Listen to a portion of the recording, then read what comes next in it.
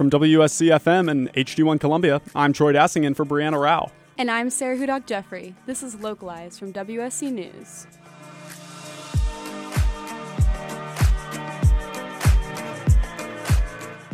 Carolina Equality Alliance here at USC aims to create an understanding environment for members of the LGBTQ+ community.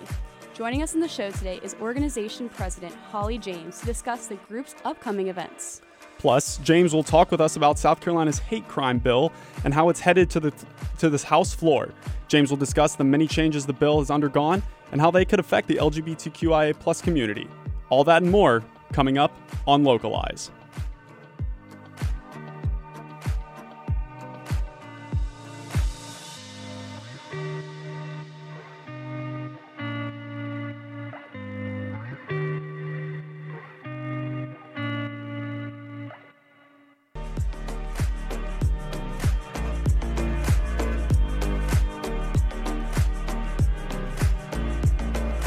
This is Localized from WSC News. The Carolina Equality Alliance here at U of SC to create awareness surrounding issues pressing to members of the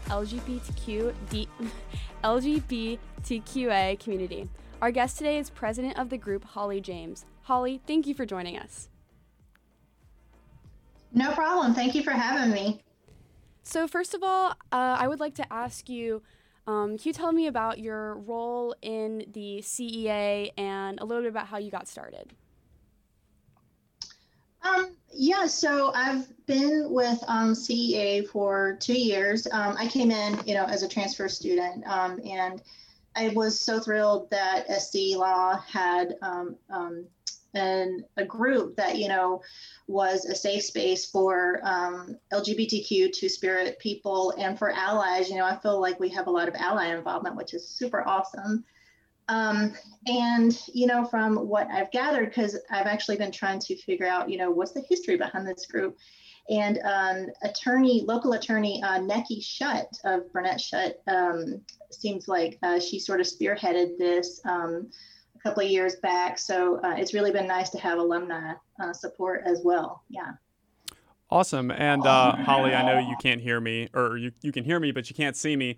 I'm on the other side of the computer here in the station. But I was wondering, could you tell us a little bit about what CEA is exactly, a little broad definition, and when did it start, and what its roots are? Sure. So again, I'm trying to sort of hammer down the exact year that it started, but I know that it's one of the longer standing affinity groups at the law school.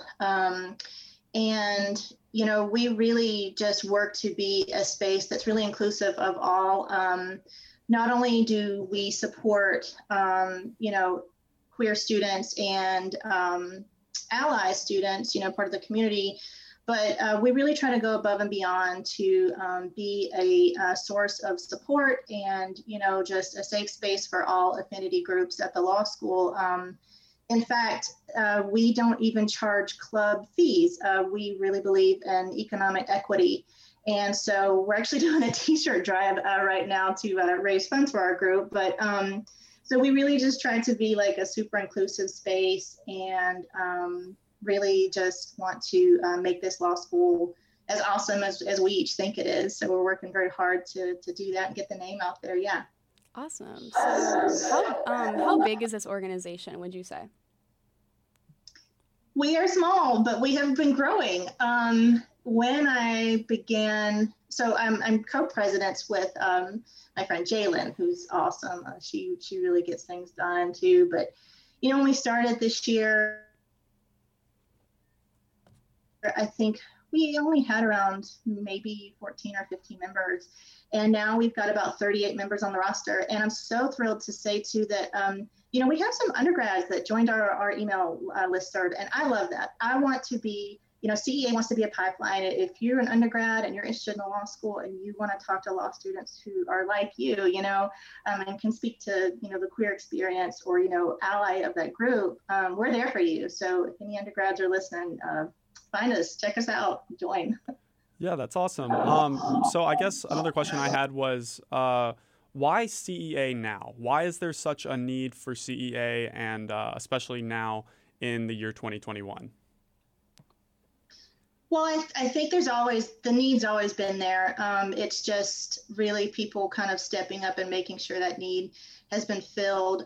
Something that I run into a lot is people kind of have this idea that, maybe we're not facing challenges anymore after marriage equality. That could not be further from the truth. In fact, the whole reason I find myself here at South Carolina, my first law school, because I'm a transfer, my first year experience was absolutely horrific. At one point, I felt so much physical fear that I required crisis counseling.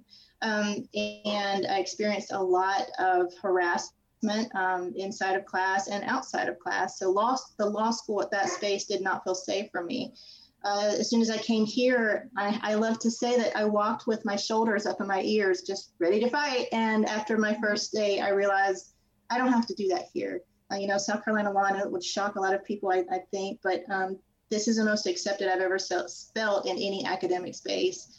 And that tells me, that there are students out there that don't have that luxury, and that's a luxury that we want everyone to have, because it's not a luxury. It should be. It's a right for everyone. So yeah, in the year 2020, we still have to do these things. One day I would love to say this is not needed, but for right now it still is. Absolutely. So how closely would you say that you work with university officials to promote your message and create that kind of understanding community that you're talking about? Yeah, so I really have found the law school, we're over in our own little world, unfortunately, sometimes. But the faculty and staff there have been incredibly supportive. I will say that last year, I participated in the drop-in lunches, that President Caslin had been hosting. And I found a wide room of reception there, and I found a lot of places or a lot of people to talk to that wanted to listen and wanted to hear what's my experience like at the law school. I have to say, Dean Susan Kuo at the law school and Dean Jan Baker have just been phenomenal support systems and are so excited. Anytime I say something I want to do, which I always feel like I'm pestering somebody over there, but they're always just great cheerleaders and ready to support. So yeah, I'm frequently in their ear, but probably a little too much maybe. So if someone does want to connect with CEA, how would they go about doing that, whether they're on campus or off campus, or not even at the University of South Carolina? Yeah, so we have a Facebook page, Carolina Equality Alliance, so you can check us out there. That is one initiative that we really have been working hard on this year is our social media access. We just started an Instagram page. We don't have a lot there, but you can still find us, Carolina Equality Alliance. If you have trouble finding us, I think I would suggest finding any law school account that's from the school and maybe sort of seeing, because I know that a lot of the accounts follow us. So those are two ways. And I think on the university server, if you look under student groups, we will pop up because we're recognized by the university, and you'll see some of our contacts there. So you always feel free to reach out and email and connect that way too. Awesome. So are there any events that the CEA holds that people can get involved with? We're trying to, I would love to establish some kind of annual events. We do a Pride event every year. Now, unfortunately, last year that was canceled, but we typically will walk in Pride parade in October. And we have panels that we host, but in fact, next Wednesday, next Tuesday, I'm going to plug this. We are hosting Washington State Supreme Court Justice Mary Yu, who is the first Asian and first Latina justice to sit on that bench. And she is just so rad, and it's going to be a great evening, and this is open to everyone. So that link is on our Facebook page as well. But yeah, we've got some ideas up our sleeves for annual events. I haven't asked anybody yet, so this is breaking news on air. We're thinking about maybe doing like a fun drag karaoke show as a fundraiser. And so just a fun way to kind of get everybody involved and have a good time. Hopefully after we can leave quarantine. So crossing my fingers on that. Yeah. Excellent. Yeah, well, Holly, that's awesome. We're going to take a quick break. Just for anyone who doesn't know, we're speaking with Holly James. She's the president of the Carolina Equality Alliance here at USC. Ahead, we'll speak to Holly about the potential impacts the current South Carolina hate crime bill going through the State House will have on LGBTQIA members. We'll be right back.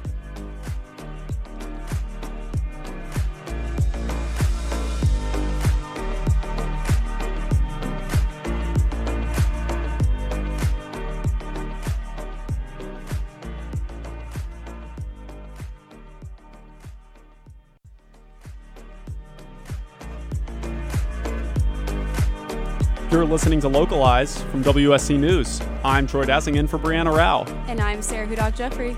We're on with Holly James, president of the Carolina Equality Alliance here at USC. It is an awareness group for members of the LGBTQIA+ community. Holly, once again, thanks for joining us. Thanks for having me. Yeah, so before we get to talking about the potential impacts of the bill, we first want to kind of touch on what the bill is. It's a bill that would install penalties for those that commit hate crimes against those based on race, color, religion, sex, national origin, and physical or mental disability. The bill would add up to 5 years in prison for someone convicted of murder, assault, or other violent crime fueled by hate. So, Holly, sexual orientation was a protected group under the original language of the bill, but it was taken out thereafter. What was your reaction to having the language removed, and why do you think it was removed? My initial reaction was anger and quickly followed by sadness. I think a lot of people would assume, it would just be this bubbling well of anger, but it's not anger, it's sadness because I'm tired. I'm just tired, of feeling like I'm just I hate to say second class citizen, but it's definitely to be left out of that hurt deeply. And so, I understand, I guess, on some level, the argument they made was, well, it's better to have nothing, or it's better to have something than nothing. But it's really not, because you're setting the bar low and you're sending a message to people who want better for their community, for this community, that don't aim high and don't try for the hard. Just reach the bare minimum and then we'll work from there. I understand politics are a difficult thing and it's like running the gauntlet, but at the same time, we don't have the luxury and we don't have the time to, wait for protection. I've seen and witnessed enough violence against my friends, against myself, that I'm not ready to settle for let's get something rather than nothing. Yeah, and you were talking about politics. Last week, lawmakers added back those protections for gay and transgender people. Why do you think there was this reversal from lawmakers?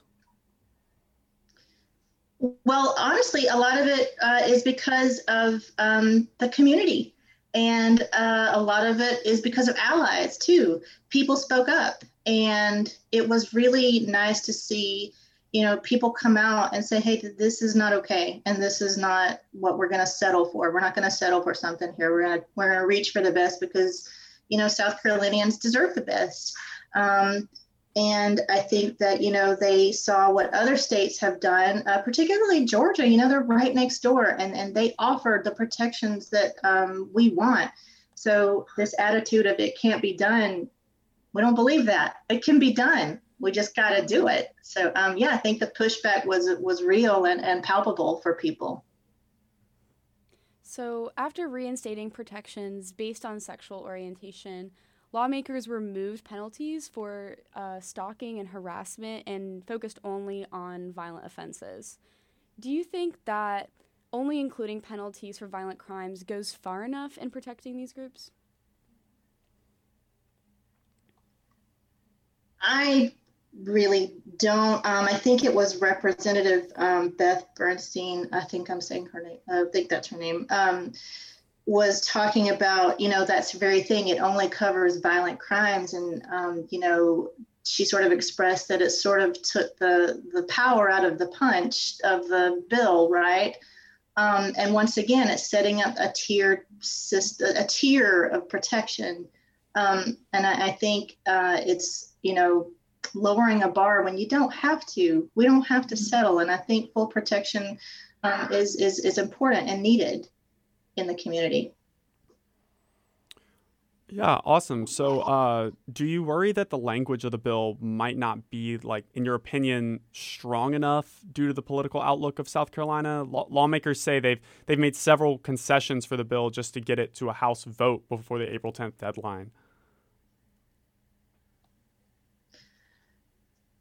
I hate to say that my personal opinion from personal experience is kind of leading me on this. I don't think the language is strong enough. At the same time, even though I've just spoken out against this vehemently, I am happy to have some protections, but I really do weigh a lot of some versus what I really want. No, I don't think it's strong enough, but I'm hoping I'm hoping that people will continue to fight what we really deserve, fight for what we really deserve. Yeah, so I completely see that. South Carolina is in the same category as Wyoming and Arkansas as being the 3 states in the United States without a hate crime bill. So why are we seeing this legislation pushed right now, do you think? On some level, I think it's the sheer fact that we are one of the last 3 states to have this level of protection, and nobody wants to be known as the last state in the country to have a hate crime bill. That's not a title anybody wants. The fact that we don't have one as of 2021 is not a title anybody wants. So I think, not wanting that. And two, there have been events that have happened that have really been pushed to the forefront of people's awareness. And I hate to say maybe people are just now more aware. I think that's changed the narrative on a lot of discussions around this bill.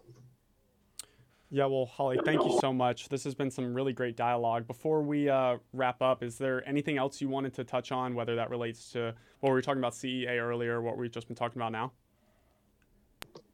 I would just encourage people, to support this bill, to realize they're losing a lot of talent from the state of South Carolina. Like, a lot of students feel like, they get this wonderful degree from South Carolina, and then they have to leave maybe because they don't feel protected in the space here. And I think one of my professors referred to it as brain drain. So, let's get this bill passed. Let's retain talent in this state, and let's just let's build all of our students up. Awesome, Holly. Well, thank you so much for joining us today. We really appreciate it. Yeah, thanks for having me.